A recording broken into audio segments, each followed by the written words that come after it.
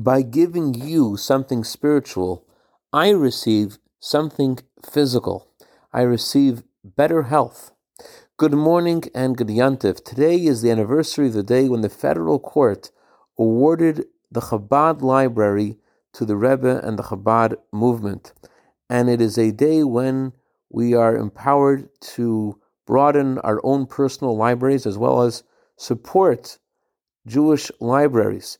On that note, I wanted to draw everyone's attention to the campaign that we are running now to support the Jewish Family Library of Los Angeles. I want to share with you a letter that the Rebbe wrote to someone who was having a health issue. I'm going to paraphrase from the Hebrew. All the Jewish people are responsible for each other, and that means that when one Jew is missing something, he's able to compensate by receiving from another Jew. Just like this is true in the human body.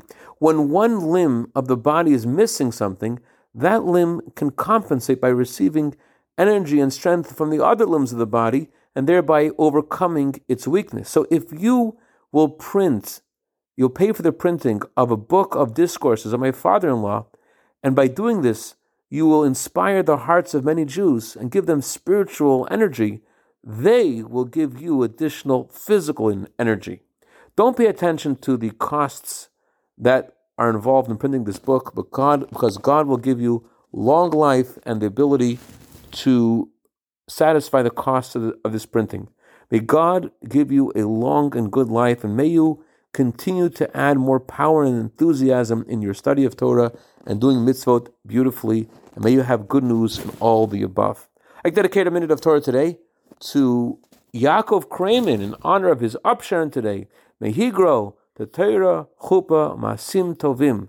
Have a wonderful day and good yantiv.